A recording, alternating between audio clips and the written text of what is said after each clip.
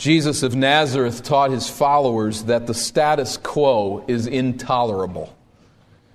We cannot ultimately rest in things as they are, nor in this world as it is. We stand as a people in fundamental defiance of the prevailing order, convinced that radical change is utterly essential, even inevitable. Now, we're not particularly unique in this passion, are we? I mean, if you think about it, not many people on this planet go to bed at night hoping that nothing ever changes in this world. The tension lies in what needs to change and how it should be changed. For the Christian, part of the how is addressed by prayer. Through the death and resurrection of Jesus, we are reconciled to the Creator and the sovereign Lord of the universe.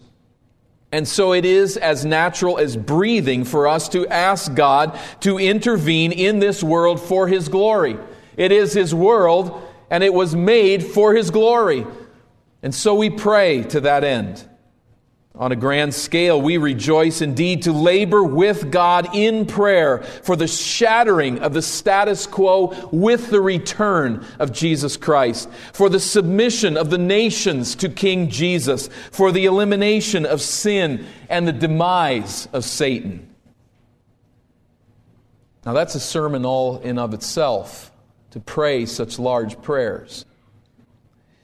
But when it comes to the narrower task of praying for change in my own personal life right now, well, here we really struggle to pray as we ought.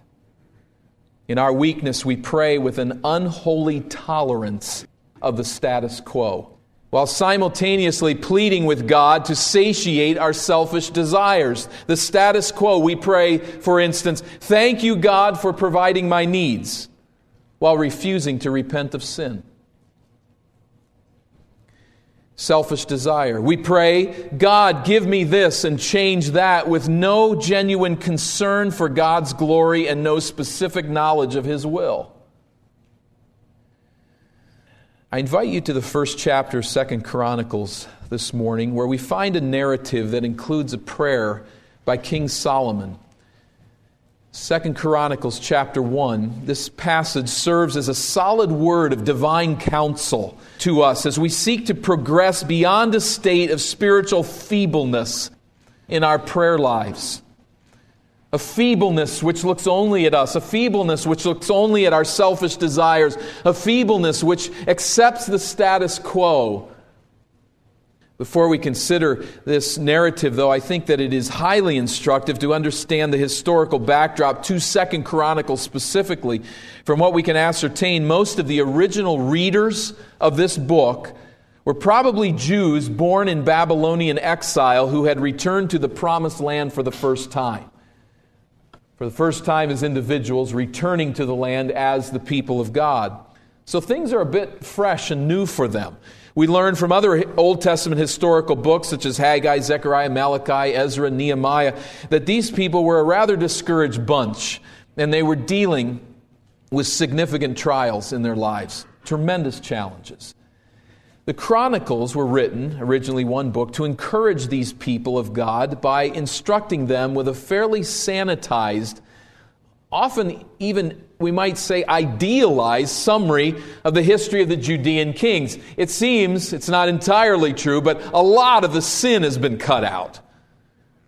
Because it's being written to discourage people who need to see what God has done in the past. And so 1 Chronicles summarizes 1 and 2 Samuel, and 2 Chronicles summarizes 1 and 2 Kings, with, as I mentioned, a lot of the sin cut out.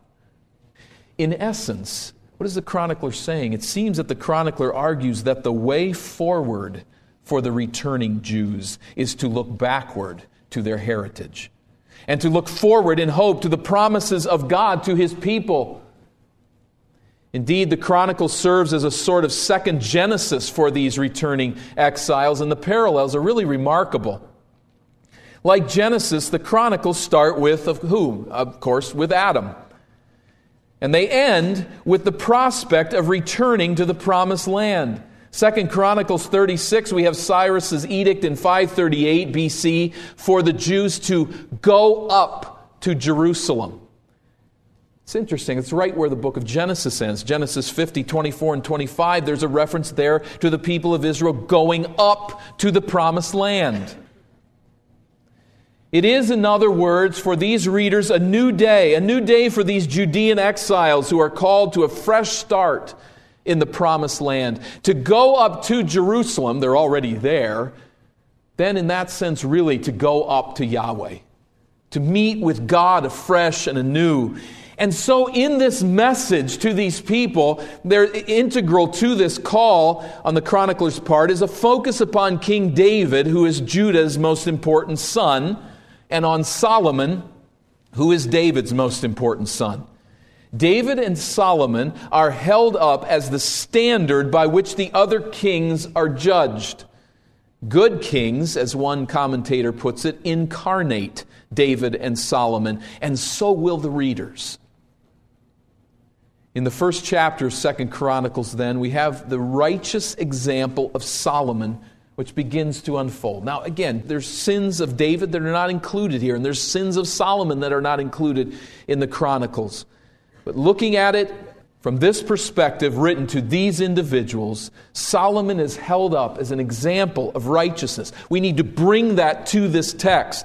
Remember the readers and remember what is being done with Solomon here. The first verse of this first chapter, 2 Chronicles, starts with a superscription of his reign. Just sort of a banner over all that is accomplished, and really a summation of what we find in chapter 29 of 1 Chronicles. Solomon, the son of David, established himself in his kingdom, and the Lord his God was with him and made him exceedingly great. Verse 23 of 1 Chronicles 29, we read there a little bit more fully that Solomon sat on the throne of the Lord as king in place of David his father, and he prospered, and all Israel obeyed him. All the leaders and the mighty men and also all the sons of King David pledged their allegiance to King Solomon. It took a while for that to happen, but he brought it to that place. And the Lord made Solomon very great in the sight of all Israel, and bestowed on him such royal majesty as had not been on any king before him in all Israel. Why is that? The question is raised. We want to know.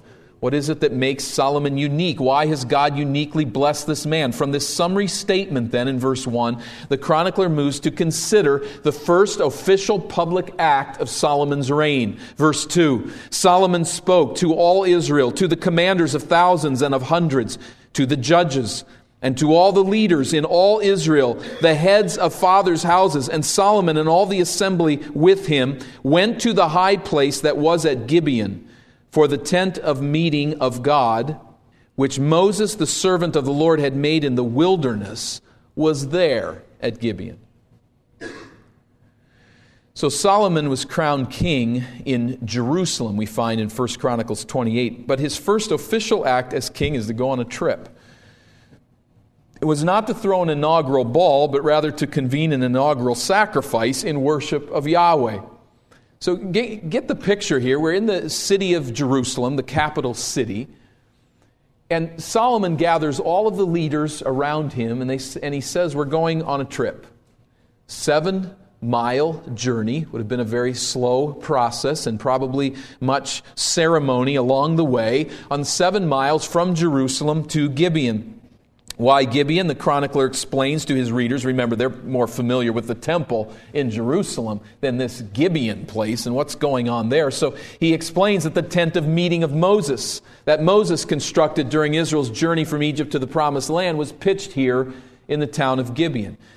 Just allow me to read Exodus 33 and verse 7. Just think of this in light of Exodus 33. Now Moses used to take the tent and pitch it outside the camp, far off from the camp, and he called it the tent of meeting. And everyone who sought the Lord would go out to the tent of meeting, which was outside the camp. Well, in a unique way, the tent of meeting is yet outside the camp, outside now the camp of Jerusalem. And Solomon goes out there to meet with God. Why this tent of meeting was at Gibeon, we do not know. Apparently it was moved there after Saul slaughtered the priests at Nob in 1 Samuel 21. All we know is that Solomon commences his reign by seeking the Lord at this unique tent. As a side note, the chronicler explains, remembering the original recipients here, and it's helpful to us obviously as well. Verse 4, but David had brought up the ark of God from Kiriath Jearim to the place that David had prepared for it, for he had pitched a tent for it in Jerusalem. The ark has been in Shiloh, was in Shiloh until, you remember, Eli's sons made off with it and used it as a luck charm in battle against the Philistines and that whole debacle.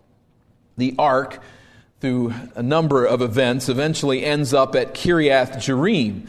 But King David went down on his own pilgrimage to bring that ark up to Jerusalem. 1 Chronicles 13 and 15. Solomon would later return from Gibeon back to Jerusalem and would indeed offer sacrifices before this ark. But the point here is that first he went to Gibeon before the altar of the Lord. And verse 5 brings that out. Moreover, the bronze altar that Bezalel, the son of Uri, the son of Hur, had made was there before the tabernacle of the Lord. And Solomon and the assembly resorted to it. So this gathering of people, these leaders, as they make their way from Jerusalem to Gibeon, gather around this altar. The altar Bezalel constructed along Israel's journey from Egypt to the Promised Land was the official, legal, God-given place of sacrifice. It would have been very doable to not even mention Bezalel here. There's no mention of him with reference to the ark. But why mention this individual? I think we should grasp this. Here is a man in Bezalel who is endowed with unique wisdom. Exodus 35:31 says, to construct this altar to God's specifications. He's a man of wisdom. Solomon, as this book bears out, will be the builder of the temple. Indeed, the chronicler emphasizes that aspect of Solomon's reign. So I think what we have here is Solomon will become something of an antitype to Bezalel. One greater than Bezalel, who will construct not merely the tabernacle of God, but one who will construct through his wisdom the temple on Mount Zion. It is this Solomon who comes before this altar constructed by Bezalel, and hold on, the journey will take us eventually to this very one building out the temple. But here, back to our event at Gibeon. So all of these leaders of Israel gathered around this altar, and we read at verse 6 that Solomon went up there to the bronze altar before the Lord, which was at the tent of meeting, and offered 1,000 burnt offerings on it. Now here's a place where read the Bible through in a year fails us. Because generally we don't stop and think about these kinds of things for very long, because we keep making progress in the Bible. But stop here and think about this. Think of all of these leaders of Israel making this long journey of 7 miles to Gibeon and gathering around this altar, and 1,000 animals being slaughtered and burned on that altar. Imagine that scene. This would have taken an immense amount of time at an extraordinary cost. Solomon was sending a clear message no one could forget, a clear message at the start of his reign that he was a man of singular devotion to God. His reign would go forward on the shoulders of Yahweh. After a long, exhausting, yet I'm sure invigorating day of worship, Solomon, very likely with clear conscience and glad heart, pillowed his weary head and slept at Gibeon that night. And while he sleeps, according to 1 Kings 3, in a dream, God makes an offer to Solomon. Verse 7, in that night God appeared to Solomon and said to him, ask what I shall give you. This is not a dream you shake off and dismiss. This was a kind of dream that you knew was God speaking to you. Ask what I shall give you. I mean, it sounds almost like the fairy tale genie who emerges in misty swirls from the oil lamp and intones, "Your wish is my command." Now, there might be more to that little legend than we sometimes think. The difference is, of course, that this is no fairy tale, and this is no genie. It is the Word of the living God. What would you say if you were Solomon on this night? We read of Solomon's famous request, beginning at verse 8. Solomon said to God as he prefaces his request in prayer, "You have shown great and steadfast love to David my father, and have made me king in his place. O Lord God, let your word to David my father be now fulfilled. For you have made me king over a people as numerous as the dust of the earth." God had promised David a dynasty, and Solomon rejoiced that God had chosen him as the next king in that dynasty. Let's go back to 1 Chronicles chapter 17 as we remember this promise from God to King David. 1 Chronicles chapter 17. God speaks to David at verse 11, if we just summarize by drawing from verse 11 and following, "When your days are fulfilled to walk with your fathers," that is, when you die, "I will raise up your offspring after you, one of your own sons, and I will establish his kingdom. He shall build a house for me, and I will establish his throne forever. I will be to him a father, and he shall be to me a son. I will not take my steadfast love from him as I took it from him who was before you," that is Saul, "but I will confirm him in my house and in my kingdom forever, and his throne shall be established forever." In accordance with all these words and in accordance with all this vision, Nathan spoke to David, spoke the word of the Lord, the promise of God. So back to Gibeon and Solomon. In a sense, Solomon is saying what to God? "What more could I ask, God? You have chosen me to serve as king over your chosen people, who number as the dust of the earth in fulfillment of your promise to Abraham, Isaac, and Jacob." Genesis 13, Genesis 28, this dust of the earth numbers is referenced. You have done beyond what we could imagine or think. But he continues, verse 10, "Give me now wisdom and knowledge to go out and come in before this people. For who can govern this people of yours, which is so great?" Solomon's request is very straightforward. He desires wisdom and knowledge. To go in and out before the people, an idiomatic reference to a king's leadership of the nation. It's used in military context and administrative context. It fits certainly his religious leadership that is taking place right here at Gibeon at this time. We don't use that phrase going in and out among them, but it would have been understood that way. These were, says Solomon, God's people. And Solomon humbly sensed his abject need for God to help him and to give him what he did not have. Remember King Ahaz in Isaiah 7. God says, "Ask for a sign." And Ahaz says, "I'm not going to trouble you with that in this pious play. I'm not going to ask for a sign." God obviously gives him one anyway, but Solomon honors God's offer here. I think he honors his offer because he sees his need. He was a young man. This was a large nation. There was great need. The status quo then in this regard was intolerable. Solomon longed to receive God's wisdom. Wisdom he didn't have. Wisdom that he knew he needed for this day and this time. Now let's stop for just a moment and think. What is biblical wisdom? Biblical understanding. Certainly included for Solomon a capacity to understand the universe that God had made. The ability to see the universe as God's creation and to discern its basic design. Solomon was given unprecedented wisdom in sensing that. But we must also understand that wisdom isn't just knowing a lot of facts about the things that we see, but it is rather tapping the mind of God to see that even in the physical universe, there is an evidence of a moral design. Remember Jesus? How often did he draw on this point? Look at the lilies of the field. Look at the sparrow, the birds. He saw in God's creative order a witness to the glory and to the ways of the Creator of that order. And that is what wisdom is. It is the capacity then to live with moral skill, the ability to discern God's will and to discern accurately how people and beliefs line up with that will.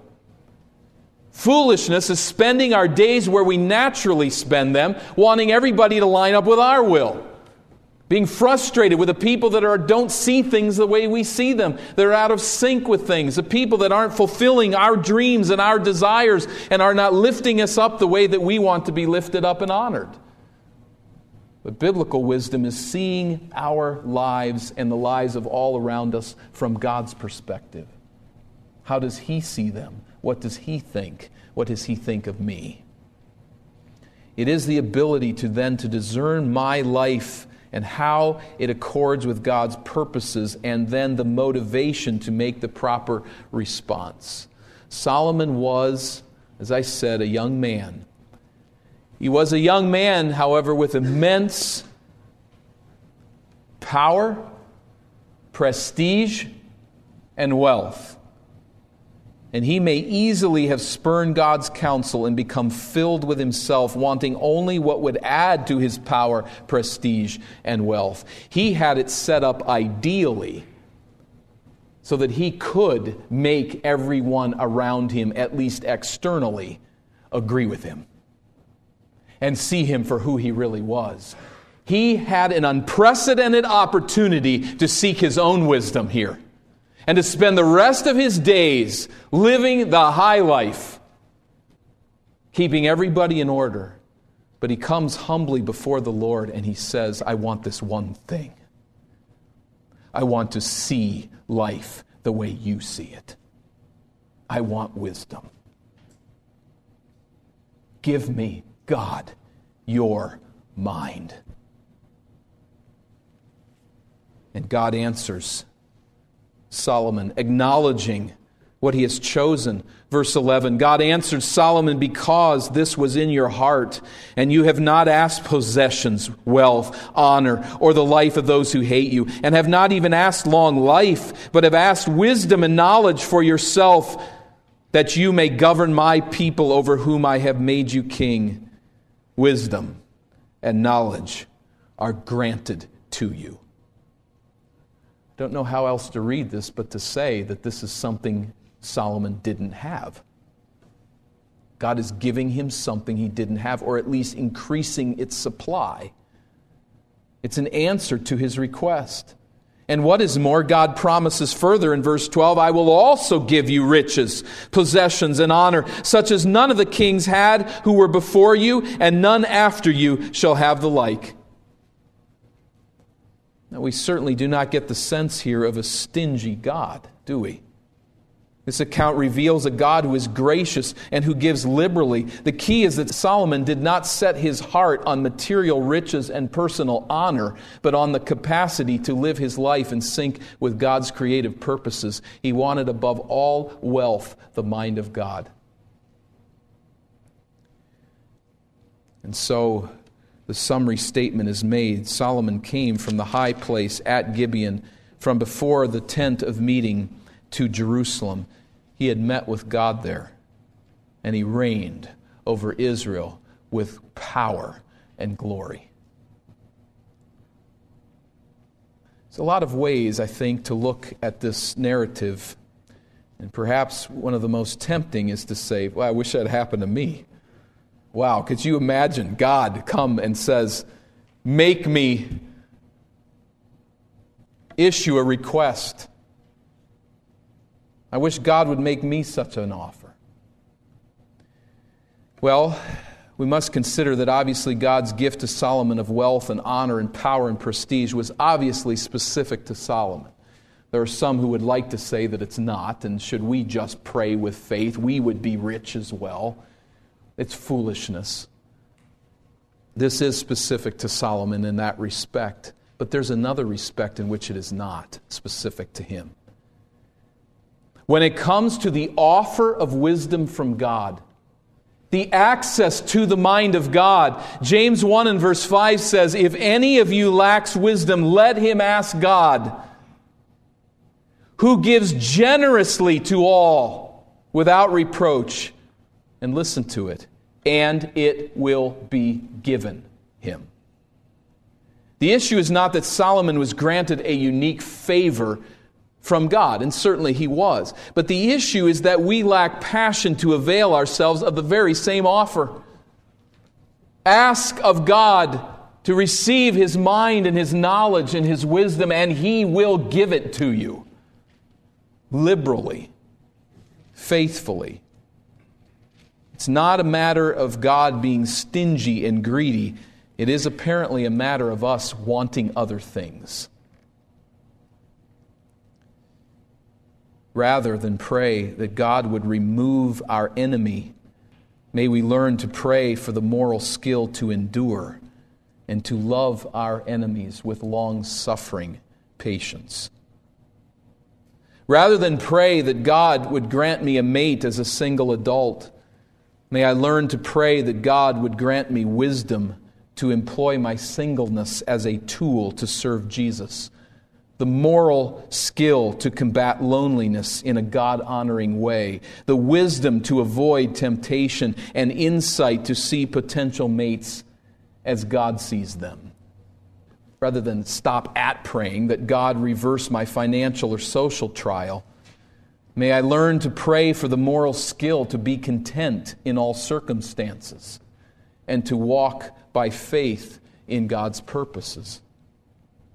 Rather than stop at praying that God would simply restore my health, may I learn to pray for the wisdom that understands God's strength is made perfect in weakness, and to pray for the skill of patient endurance to the glory of God. Rather than pray that God would take us off a hard path we're called to walk, may we learn to pray for the moral skill to say with sincerity, not my will, but yours be done. It is for this mind of God that we need to pray in all areas of our life. And do we? Is this how we pray? Is this how we seek God? Or do we simply ask Him to remove the things we don't like and to give us the things we want? Or do we fail altogether to pray against the status quo? Christian, we have something far greater than a genie in a lamp offering to grant us any wish. We have the Word of the living God who said, "Ask, and it shall be given to you." Seek first the kingdom of God and His righteousness, and all these things will be added to you. And even with sincerity of heart that pleads, "I want God your mind," we realize that, as Romans 8 says, we do not know what to pray for as we ought. But may we find comfort in these follow-up words that the Spirit helps us in our weakness by interceding for us with groanings too deep for words. You and I need the mind of God, and we need wisdom that we don't have. Praise God, the Spirit is praying in our behalf to give us that wisdom. We can mess things up. We can walk in moral folly. We can cut off the Word and the wisdom of God. But if we know Christ truly as our personal Savior from sin, we know that this ministry of the Spirit is there. And with groanings too deep for words, the Spirit is praying that we would have God's mind. And so our calling is to defy the status quo by discerning what God wants, and to defy our selfish desires by wanting what God wants, and thus learning to pray until His will becomes reality. The ultimate change of status quo, which we all must seek in our human standing, is to come to prayer before God and to turn from our sin, to receive Christ Jesus as our Lord and Savior. We know the great message of this Word of God, that Jesus Christ came to earth as the sinless substitute and Lamb of God to pay the penalty of our sin. And the confirmation of the Father through the resurrection power of Christ to say that death has been defeated, that sin has been addressed, that the condemnation has been answered by the sacrifice of Christ. And we know, as we started this service this morning, earlier today, according to 1 Corinthians, that all of this is mere foolishness to a world that is lost in its own ignorance and sin. It makes no sense that one man would die for us. Not many wealthy, not many strong, not many wise have been chosen. We come as the fools of this earth to embrace a message that to the lost mind is utter foolishness. But there is that phrase in 1 Corinthians 1 and verse 30, which is of such great comfort, that Jesus Christ now has been made our wisdom and our redemption. Jesus becomes our wisdom. The first concept of biblical knowledge and understanding and wisdom is not to start with a bunch of information, to pack our minds full of facts. And by the mercy and grace of God, this is essential that we continue to stretch our minds to learn more and more there is to know. But the first step is not simply to pack our minds with information. The first step is to know a person and to enter into living relationship with Him, Jesus Christ. I understand and need to be cautious here that we do come to saving faith in Christ through knowledge. We must know this gospel message. We must engage our minds in the facts and the truths of the gospel. But it's not simply a sterile understanding of the facts. This is a message that leads us into personal relationship with God through Christ. Then Jesus becomes to us our wisdom. We know Him. We walk in fellowship with Him. As we enter into the communion of the church, we are baptized to indicate that we have identified with His death and resurrection. We are so bound up with the person of Jesus that we died and rose with Him. We eat Him, so to speak, in the communion meal because we so commune with His being and His person that He becomes to us wisdom. What we need to strive to see as we strive for the wisdom of God is the face of Jesus Christ, His character, His beliefs, indeed His wisdom. By the mercy of God, entering into relationship with the Lord through Christ, Jesus is made our wisdom. He becomes and is the mind of God with us and in us as the Spirit groans in our behalf that we would gain the wisdom that is in the character of Christ, worked out in human flesh by His grace in His people. It is for this wisdom that we need to pray. What is the trial, Christian? What is the battle? I look at your faces and I struggle with tears and a broken heart as I know the trials that some of you face, indeed that all of us in some sense do. There's weakness, there's sin, there's struggle, there's heartache, there's disappointment. We deal with this every day. But may we leave this place today knowing that what is more important than God taking away these trials is knowing the mind of God to deal with them to His glory and honor. May we plead with Him in prayer to know Christ, to know the one who is the living Word and who is made to us wisdom through the gospel. Let's pray for that. Let's bow. Our Father, as little children, We come before you with heavy hearts in one sense because we realize how weak our prayer lives are. In light of the call that we see here in the example of Solomon, we know if we're honest with ourselves how quickly and how readily we would ask for something else. God, we struggle to know how to pray for wisdom in the various trials and struggles that we face. But I pray that you would teach us and that we might trust in faith that you are indeed working through your Spirit to teach us how to pray. Indeed, that the Spirit is praying in our behalf. As little children, we struggle. But we also have hope.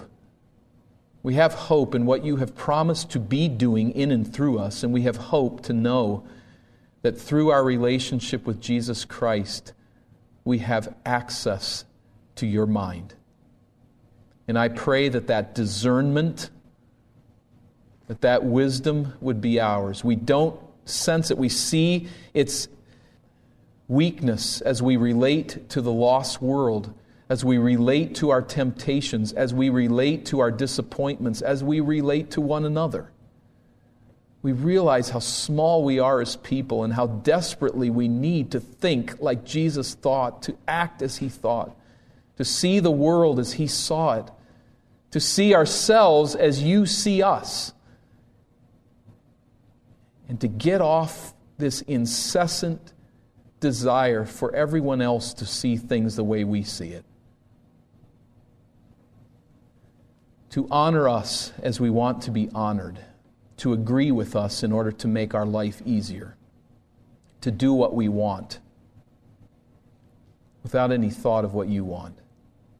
God, we bring before you our sin, our weakness, and as I stand before this assembly and represent them in prayer, may you hear the ascending prayers of your people, and may we indeed be pleading that you would grant us wisdom. If there is one among us who is lost in ignorance, in this damning ignorance of Jesus Christ, I plead, Father, that you would bring that one out of condemnation and into the light, even this day, by your grace and your calling, that you would save those bound in the shackles of ignorance and moral failure. I pray, Father, that you would hear that cry of our heart as an assembly, and that you'd grant us all the wisdom that is in Christ, in whose name we pray. Amen.